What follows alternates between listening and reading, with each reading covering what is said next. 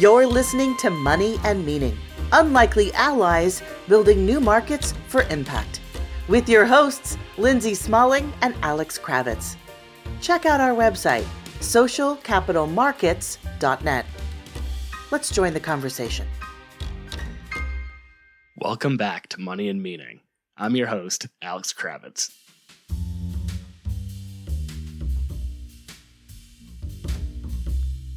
For today's episode, we're bringing you a great panel from SOCAP 19 entitled Investing in Workforce Tech Without Losing Your Shirt. As the name implies, all of the speakers on today's episode are investors, though they bring a variety of different perspectives, from nonprofits to for-profit, from impact-first funds to funds seeking above-market rate returns. While their investment philosophies differ, they all agree that automation, robotics, and other technological advances are going to drastically impact the workforce landscape, with lowest income workers being the most vulnerable. So they are all investing in companies that are working to create new pathways to prosperity and middle-class jobs, whether through upskilling, credentialing, or other means that they'll get into in more detail. Featured on today's panel, we have Gene Shah from the Autodesk Foundation, who also moderates the discussion, Eamon Anderson from Acumen America, Jason Palmer from New Markets Venture Partners, Sonali Kothari from JFF Labs, part of Jobs for the Future, and Elizabeth Garlow from Lumina Impact Ventures. So let's jump into the discussion.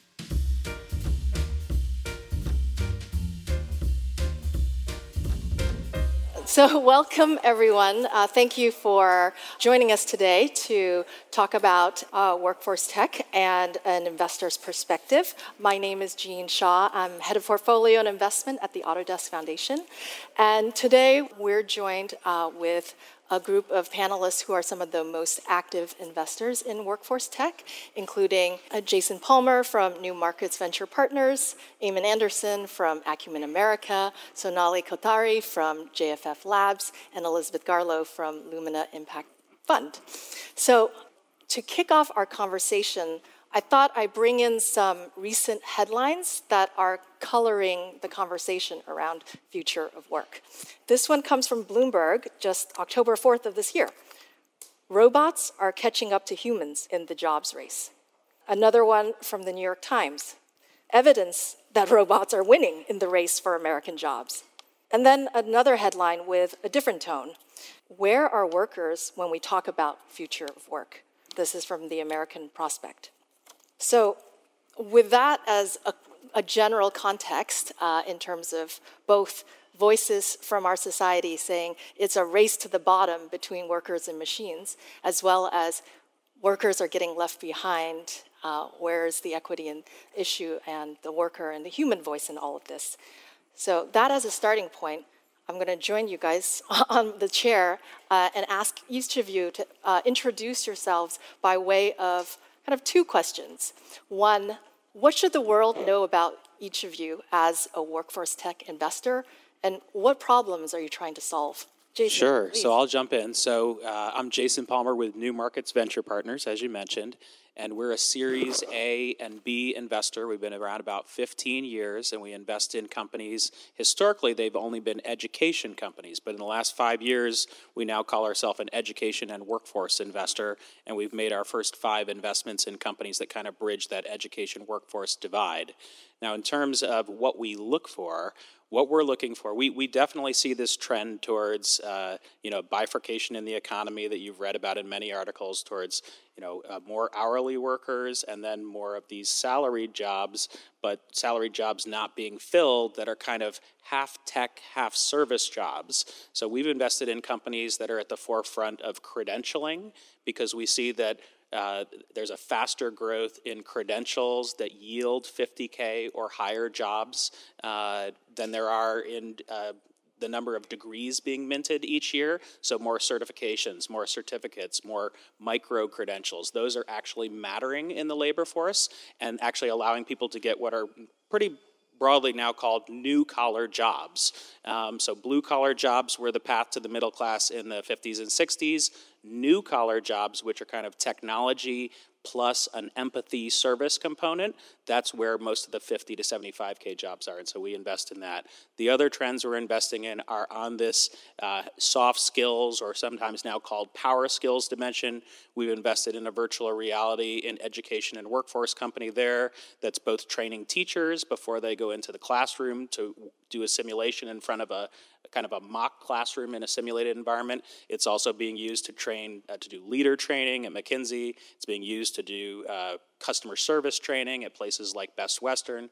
So the credentialing company is called Credly, and the virtual reality empathy training company is called Mersion, and I'll talk to you about the other three companies when we get a little further. Hello, everyone. My name is Eamon Anderson from Acumen. Gene, thank you, and Autodesk for having us here. Really excited for this conversation. Acumen's mission is to change the way the world tackles poverty, and we've been doing that for almost 20 years by investing in entrepreneurs around the globe that are building innovative businesses that serve low-income communities worldwide. I joined Acumen almost 11 years ago in Nairobi, but 4 years ago, we launched Acumen America, and for the first time brought this idea that entrepreneurs hold an important set of keys to the innovative changes that we need in the future for a more equitable and just world. That's a reality that's very much true here in the U.S. as well. And so we've been building out this portfolio, now invested in 19 companies, and this theme of work is very much at the core of what we're building here with Acumen America. So what you need to know about me as an investor, Acumen as an investor, we're looking for innovative models that are predominantly serving the 100 million Americans that live in households that earn less than $50,000 a year. There's not enough innovation, there's not enough capital that's targeting these households, yet these are the folks that are being left behind all too often. As I think about this theme of work, you look back 50 years, prior to 50 years ago, there was a coupling of productivity and wages, and then 50 years ago, those have uncoupled, and wages have grown only marginally since then. Yet prices for some of the most expensive slices of our pocketbook pie chart have gone only up, so healthcare, education, housing, these have all significantly outpaced the moderate rise in wage growth over that time. And you see the changing nature of work simultaneously. Manufacturing jobs on the decline, and it's not just robot, and it's not just Lyft and Uber drivers that are replacing those, but increasing hourly workers, as Jason mentioned. What I think about here is, there's an atomizing of work and a change that will be taking place. And what I worry about is that those most vulnerable are the lowest income communities here in this country. And we're building an investing thesis that's backing companies that are ensuring that all Americans have an opportunity to participate in the opportunity and the good jobs of the future. Hi, everyone. So Employment Technology Fund is solely focused on workforce tech or employment technology. I work for Jobs for the Future and JFF Labs, which is part of a nonprofit that has been working in education and workforce for 36 years, 46 states, program, policy, practice.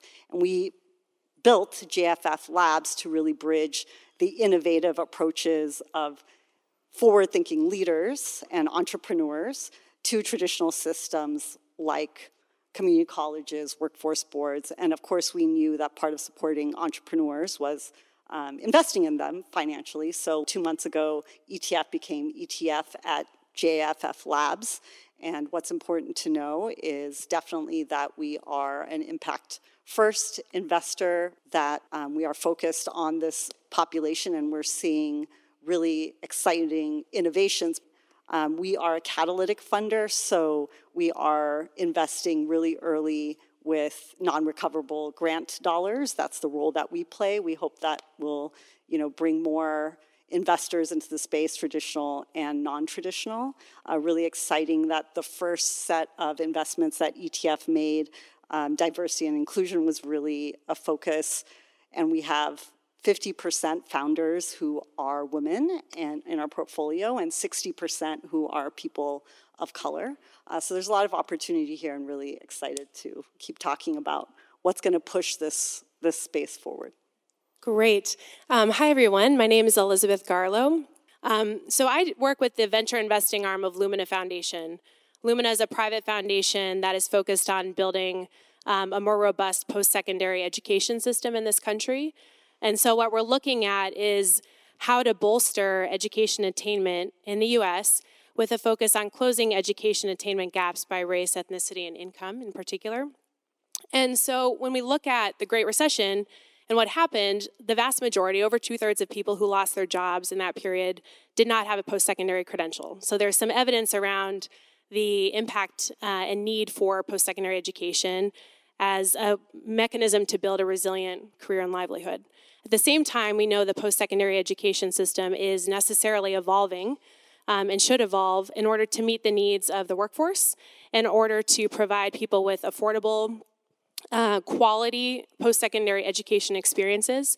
And so what the foundation is doing is, through a grant-making strategy, through a policy strategy, and through our impact investing work, we are trying to open up learning pathways for individuals to get them a credential that leads to further education and employment. So through our impact investing strategy, we've invested in 13 companies across the US that are doing things like building new credentialing infrastructure. They are alternative education providers that are working with employers and colleges and universities to solve key pain points, develop new pedagogical models, and try to meet learners where they're at. I think what's interesting with this conversation is we've seen really sort of 3 categories emerging in this education and workforce technology investment space. One is this sort of huge explosion of informal learning tools and mechanisms. So if you think about the penetration of mobile devices and the ways that's changed our education landscape, the number of people using and going to informal learning tools and the ways those are being packaged to actually deliver new skills and competencies. The second is workplace learning. So we know right now, especially given the current conditions of the labor market, that there's a demand. I think it's estimated that by 2020, we'll have about a $31 billion market demand for workplace learning in this country. So a number of employers are launching new education benefit programs, tuition programs, et cetera. And then the third that we look at really is the incumbent education providers. So how do we make investments in companies that are working with colleges and universities to help them better serve their student populations? Great. Thank you, everyone. That was really comprehensive. I want to drill down a little bit to the end beneficiary of this work, not necessarily the customer per se, but the end beneficiary. And I have a short anecdote. Yesterday, my Lyft driver and I had a very long conversation, and he is someone who lost his job as a security guard who works 14 hours a day. Now he's driving Lyft.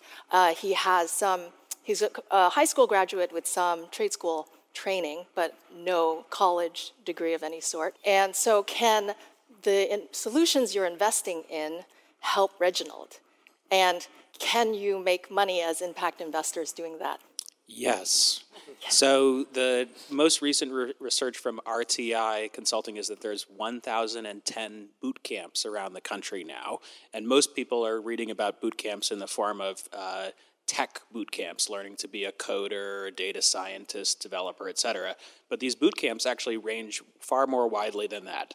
We've invested in a company called Climb Credit that actually provides, last year we provided loans to 10,000 people like Reginald. More than 70% of them did not have a college degree, to go to these 1-month to 12-month boot camps, oftentimes in blue collar or kind of mixed collar is what we're calling it, jobs that involve some technical skills and some, and I say technical, it could be pile driver, it could be truck driver, but not your regular truck. This could be a refrigerated truck with lots of different compartments, and you need to know how to use technology. There are at best estimate, about 40,000 jobs that were created in that boot camp industry last year. It's growing at about 25 to 50% per year, and you don't have to have a college degree, but as long as you apply yourself over a 1 to 12 month period, you could get a loan to do that. You could even get an ISA, which is an income share agreement, to take those programs. And these will just continue to accelerate. Some are in college, but most of them are outside of traditional colleges. Yeah, yes, and I hope so. I think my 2 answers. I am heartened by the opportunities that we've seen. We've had the opportunity to co-invest with Jason in New Markets and Climb. Are big fans of the work that they're doing. I mean, I think that there is a transformation in our skills delivery ecosystem that's taking place, and with the emergence of boot camps for X and Y and Z, and I think that the model we have for too long pushed folks into $250,000 of debt to pursue a degree that may not have a positive ROI. And so I think we've not just failed Reginald because, we've made pathways to good skills inaccessible, but we've also prescribed a solution that doesn't always work for everyone. And many of the folks who start four-year degrees don't finish, and it just isn't working, and it's leaving some people worse off. You take this debt, and you don't leave with a degree. And so I think there needs to be a new model that is more bite-sized and is more nimble, and folks can, whether it's through your employer or otherwise, you can have a more iterative approach to skills development, because I think the shelf life will shorten. But I don't think that jobs are going to be eaten up overnight by the computers. I think that jobs will change, and will change very quickly. There will always be trucking jobs. May not be, someone sitting in a rig, maybe someone sitting in front of a monitor. And I think, the question is, how do we make sure we are preparing folks, to make that transition within these industries? The other piece for me is also you mentioned where is a worker voice. How do we make sure there's agency in all this, that we don't just continue to have a paternalistic model where we're prescribing solutions, where pathways are clear, but then there's agency for job seekers to pick what works best for them. Clarity on how much that's going to cost, clarity on how much that's going to pay off, but really putting the power back in job seekers' hands so that they can navigate this new reality. I'm trying to figure out how to argue, but we're very aligned here on the stage. So I'll say yes and maybe build on talking about the challenges. The statistic that Elizabeth brought up before about the recession and the job recovery, that was 1% of those who lost their jobs in this category. That was about a little over 5 million adults. In 2016, only 1% of those jobs were recovered. They had jobs. There is a barrier that is really different than most of us have who are advantaged, and we've seen more investment in the blue-collar jobs that we talked about than we have for this population. But what we're seeing is that technology can be what is used to really enable these barriers to move. And there's the first 7 companies in the ETF portfolio were able to participate in field testing through our work, and across the country, really, we partnered with World Ed, who was able to really see these solutions out in the country, and we've published a report around what worked. And you can see that what worked and what we learned and what we're trying to do by developing these solutions and these companies is product thinking about human-centered design and what these populations need. So everything from, nudging and making sure that there's appropriate onboarding. I mean, these populations are not all the same, right? They're women, they are immigrants, they are those who don't have the same digital literacy skills, but there are technology-enabled features to all of the work that we're doing that are wrapped around these really powerful technologies. So this report is out there, and I encourage people to look at the report. So I think there's a yes and there are still barriers, and I know we'll probably talk about this, but examples like, companies needing to hear about these solutions and adopt them into their hiring and employing practices. And this is just around old mindset and new mindset. Just a few days ago, our acceleration program, part of JFF Labs, did a scan of assessments. I think assessments are super exciting, and they will probably do a better job than humans do in thinking about who can get the right jobs and skill matching. So, there's so much potential that we're just beginning, but it's very early, and we need cross-sector solutions and multiple players at the table in order to change so that those headlines that we're hearing about are fake news. Well, the only thing I'd add is, when you take like Reginald's story, I was also thinking about, I'm from Detroit, Michigan. I've had several family members go through multiple layoff rounds in the automotive industry, and that's sort of at the heart of where there's a lot of just kind of really rapid transformation and required skills, and really, I think it's quite clear that incumbent education and training and workforce providers aren't keeping pace with the demand for upskilling and reskilling. And so that's why you see this sort of burst in interesting, innovative approaches. The 1010 boot camps that have emerged and other types of alternative providers. What I think is important, I guess 2 things that maybe concern me. So one is the ways in which these myriad types of providers are not connected with formal credentialing infrastructure or incumbent players that are accredited institutions that can issue a credential. Now, we can have this debate, and it's an active and live conversation. How much does a formal credential matter in the economy today and moving forward? But as we engage with a number of these alternative education providers, I'm often asking them about their journey to accreditation and what that looks like, and how we can actually remove some of the friction in that process as well. Because some of these new education and training models can put appropriate pressure on our incumbent players to change and to be much more learner-centered. So that's one thing. The other thing I think about actually is just the working, learning, blended models that we're seeing and how important those are. This country has been so reticent to adopt apprenticeships. There are cultural barriers and challenges to that, but we see a lot of evidence from other parts of the world that I think we should learn from on the role and value of work-based learning and apprenticeships connected to formal education and training. And so this is where I think the boot camps and others are doing a tremendous job, is thinking about those education industry partnerships, and we need to see community colleges in particular and other educators doing more of that. Great, you guys are giving me hope. Maybe if we could kind of highlight, I think we've surfaced a lot of similarities and similar approaches and identifying opportunities in some key areas.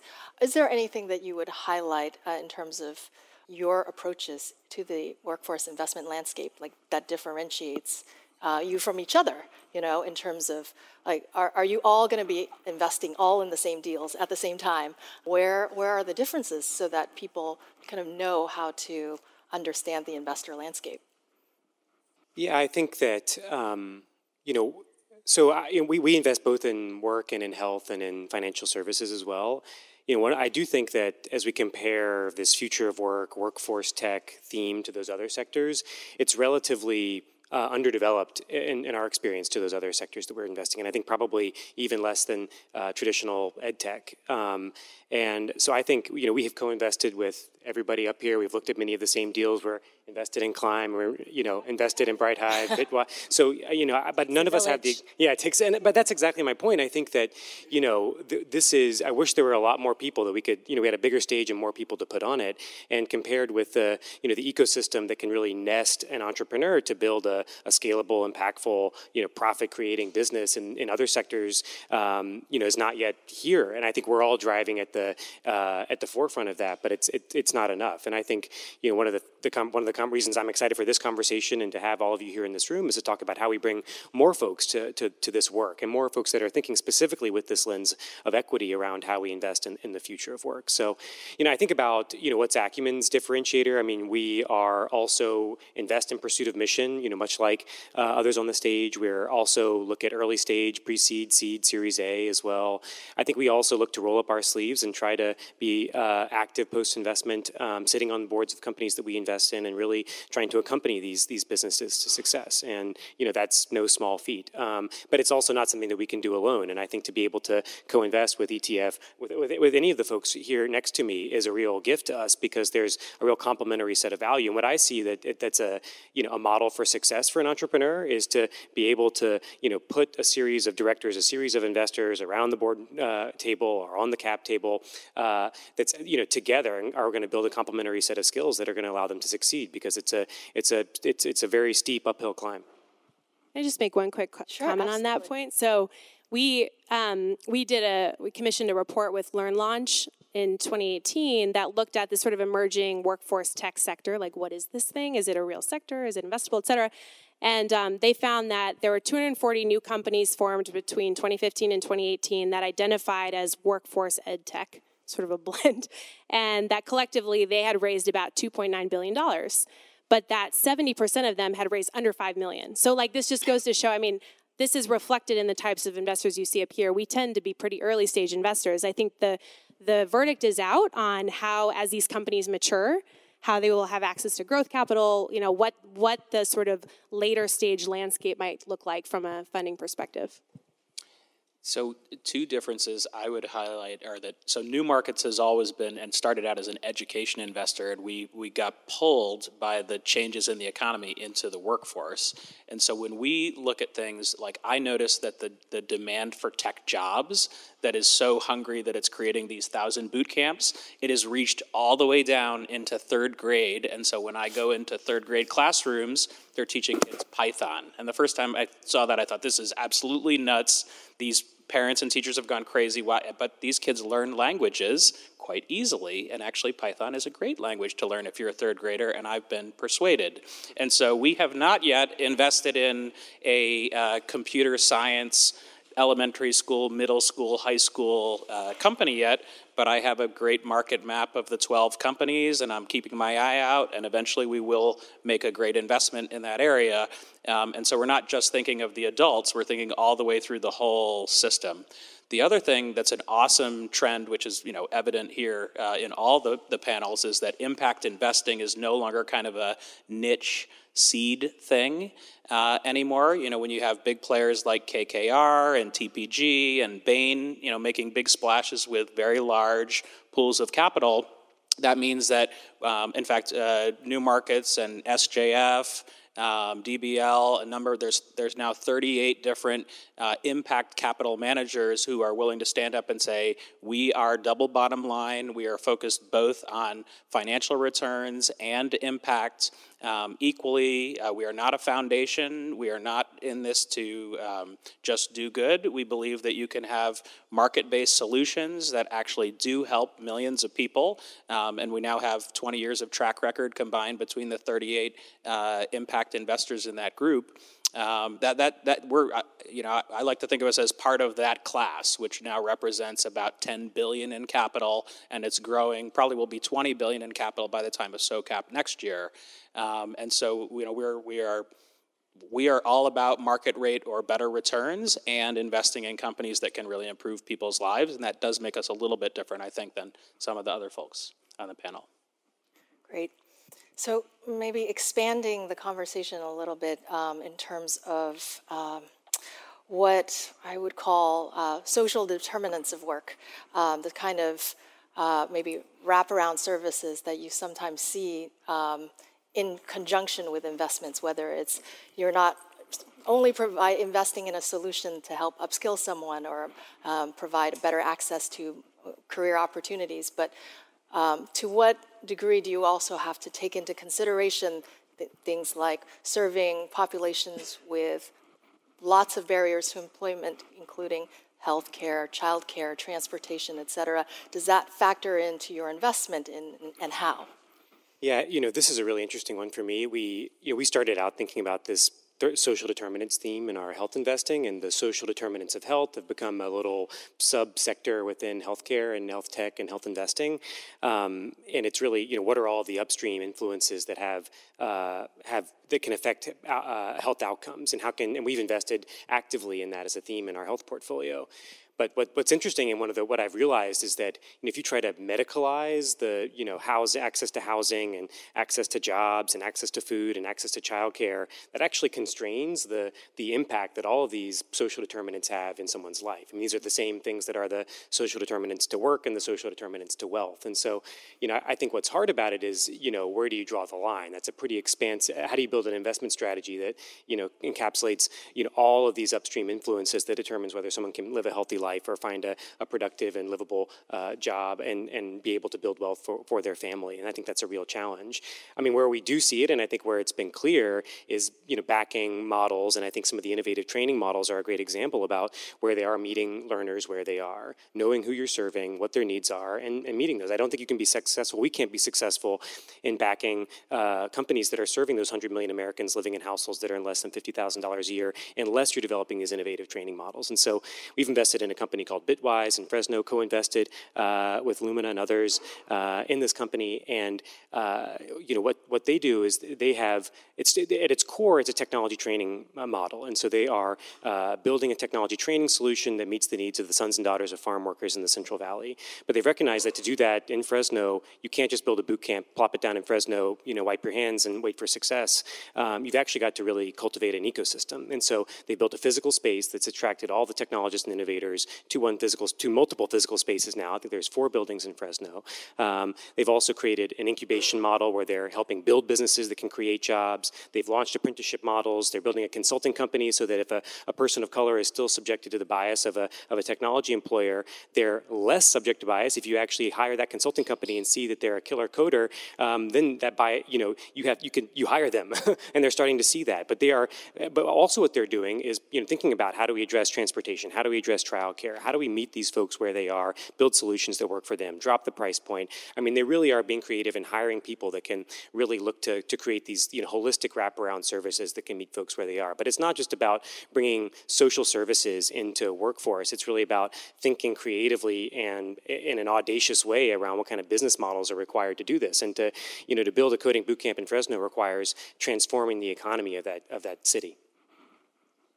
I don't want to belabor this too much, but I think that's really well said. And the only a couple of things that I would add. So the more we look to try and serve adults with little or no post-secondary education, the more childcare in particular, the cost of childcare in this country becomes a massive barrier. And I think we are starting to try and think creatively. So to Eamon's point, we don't have the expertise to invest across all of the social determinants of work, education and work, but we're trying to think creatively about how we can use our convening power to help schools think a little bit differently about addressing these costs beyond tuition. So one thing we're doing is helping schools think about opportunity zone investments that do catalyze more affordable student housing. We have some HBCUs, historically Black colleges and universities, that we're working with on teaching hotel concepts on or adjacent to their campuses so that individuals are provided with housing as well as, much like a teaching hospital, hospitality training programs. And then we have seen some new technology companies that are trying to tackle this issue. So for example, there's a company we have invested in called EdQuity, which is aggregating all sorts of emergency aid resources for students that are looking at issues of food insecurity and housing insecurity.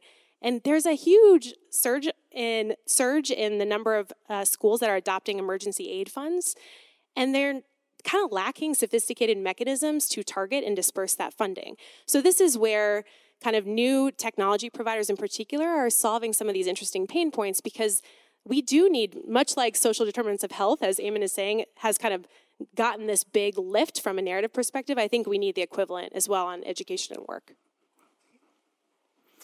Great. So before I turn it over to the audience for questions, I'm going to just end on a final one. Where do you all think we are in the evolution of this field, workforce tech investing? First inning. This is just the beginning. Now, there was a previous game that happened over the last 40 years, but that game is done, and a new game has started. The fact that you, Autodesk, and you're not alone, there are probably 50 employers. Actually, JFF probably knows exactly how many, because you're doing that employer network building, that now realize they're going to need to upskill their workforce. They need to think in terms of a people-centered economy.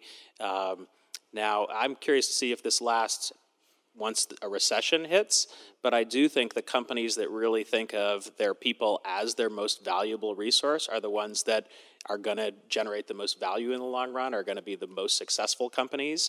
And just to take a somewhat radical example that I'm not sure if this will end up happening, but if Uber finally realizes that all those people are not drivers, but are actually their capital, imagine what all those people could do. So your Lyft driver who you were talking about earlier, remind me of his name? Reginald.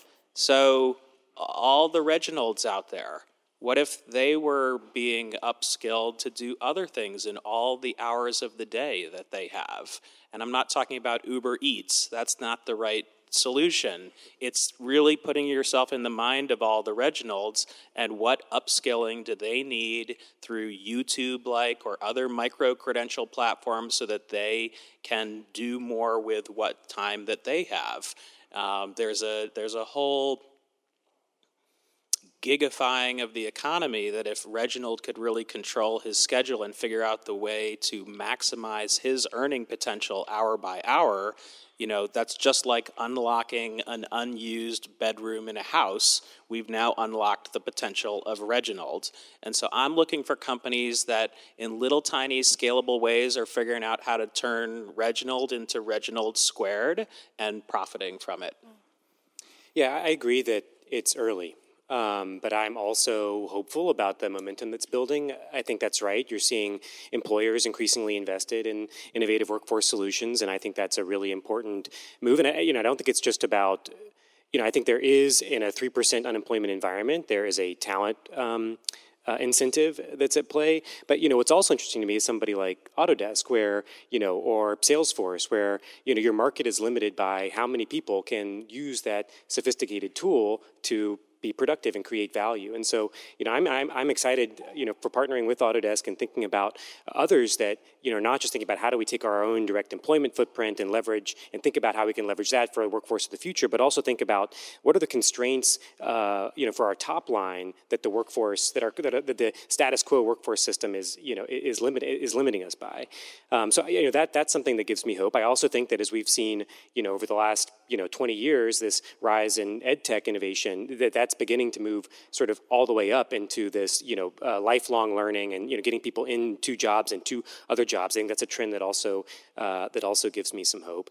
And, I think that how will this survive the next recession? I think that's interesting. I think that will change this conversation a little bit, but that's also going to create a huge demand for community colleges and these 1,010, boot camps that are out there. And so the question for us now, and that's urgent and hopefully not too late, is that how do we make sure that, as we move to the next phase in this cycle, that we are actively building this new model that's going to help folks reskill in a way that's going to prepare them for success when they re-enter the job market. And I think that's a hugely important question for us to tackle. Absolutely. And I think this question about is a recession going to slow this down is a true question, but I think that's not the bigger shifts that are causing us to need to invest in this area.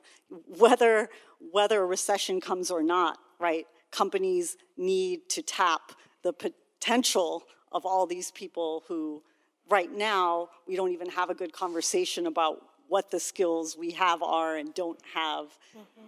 And that's something we're going to have to answer together, regardless of a recession, right? Even if we're in a strong economy, companies, for their self-interest, want to be able to grow and have a productive workforce and economy. So I really am seeing that, although early, it's rapid. We are seeing employers and community colleges come to the table and develop new solutions. So, just as an example to flip it on its head a little bit, we talk about now learning is going to happen while you're on the job, right? We talk about work-based learning. So what does that mean for colleges and universities, and what is their role? With JFF, we partnered with Google, who had built IT certification training for their workforce initially, realized that it made a lot of sense through .org to roll this IT certification out to a broader audience. They use Coursera as an online learning platform. Well, they realized that they need to scale and reach. They called JFF, and JFF actually was like, how you can reach this population, and for this population to have the wraparound services that they need, community colleges. JFF, and Google said, well, I don't know how to talk to community colleges. We're like, okay, we can call them up. So community colleges now working to really spread this really successful Google IT certification, which we started with 25 community colleges, but are now moving to 100 community colleges. So in this model, the training, who's playing the role of providing the content versus who's providing the distribution, I don't know, but it's a really creative good solution where people are playing roles that are really strong with the worker learner mind. And there's way more work to be done. So now talking about the policy and the Pell Grants that we would want to be able to use and utilize to fund this work. So next big question really I think on the horizon or two are all around the financing of these models. So while the workers have multiple jobs that they can't give up, how are they paying for the training or getting paid for the training? And how are we going to be able to keep evolving these solutions so that the unit cost is right for them to scale and for companies, employers to pick them up? No crystal ball in my hands, unfortunately, but there are 3 things I would keep an eye on as this field unfolds. So the first is pedagogy and learning science.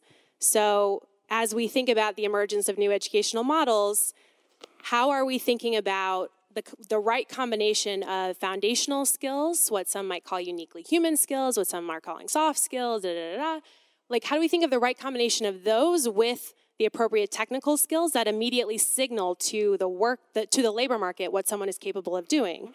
And so from a learning science perspective, I think we need a lot more investment and time and energy in getting sophisticated on that front.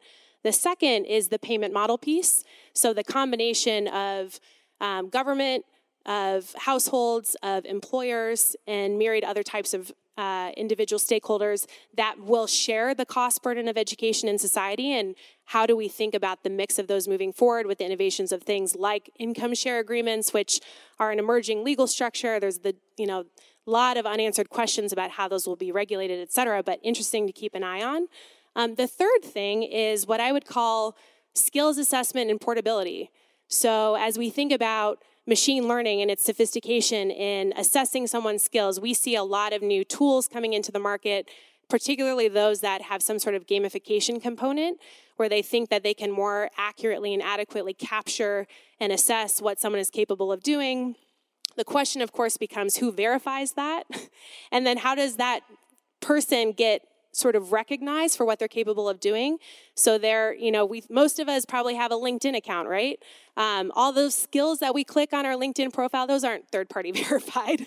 And so there is this question of, well, whose responsibility is it to say, yes, this person is capable of doing this? And this is where we see this new kind of credentialing infrastructure, like digital badges in workplaces, where people actually say, hey, here's my skills profile. This is portable. I take it with me wherever I go in an increasingly dynamic labor market. So those are 3 areas where I see tremendous sort of need for attentiveness, curation, and thoughtfulness moving forward. Excellent. Well, please join me in thanking the panelists. Thank you.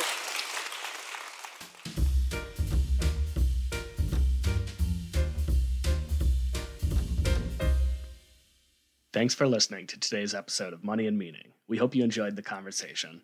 As always, if you're interested in learning more about any of the topics discussed, you can find additional resources on our blog at socialcapitalmarkets.net. If you want to get in touch with us, you can reach me at moneyandmeaningpodcast@gmail.com, or you can reach out on any social media network where our handle is @SoCapMarkets.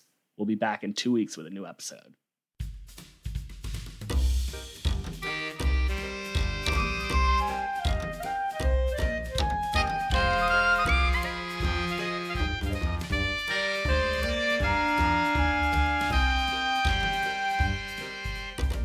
You've been listening to Money and Meaning, Unlikely Allies Building New Markets for Impact, with your hosts, Lindsay Smalling and Alex Kravitz.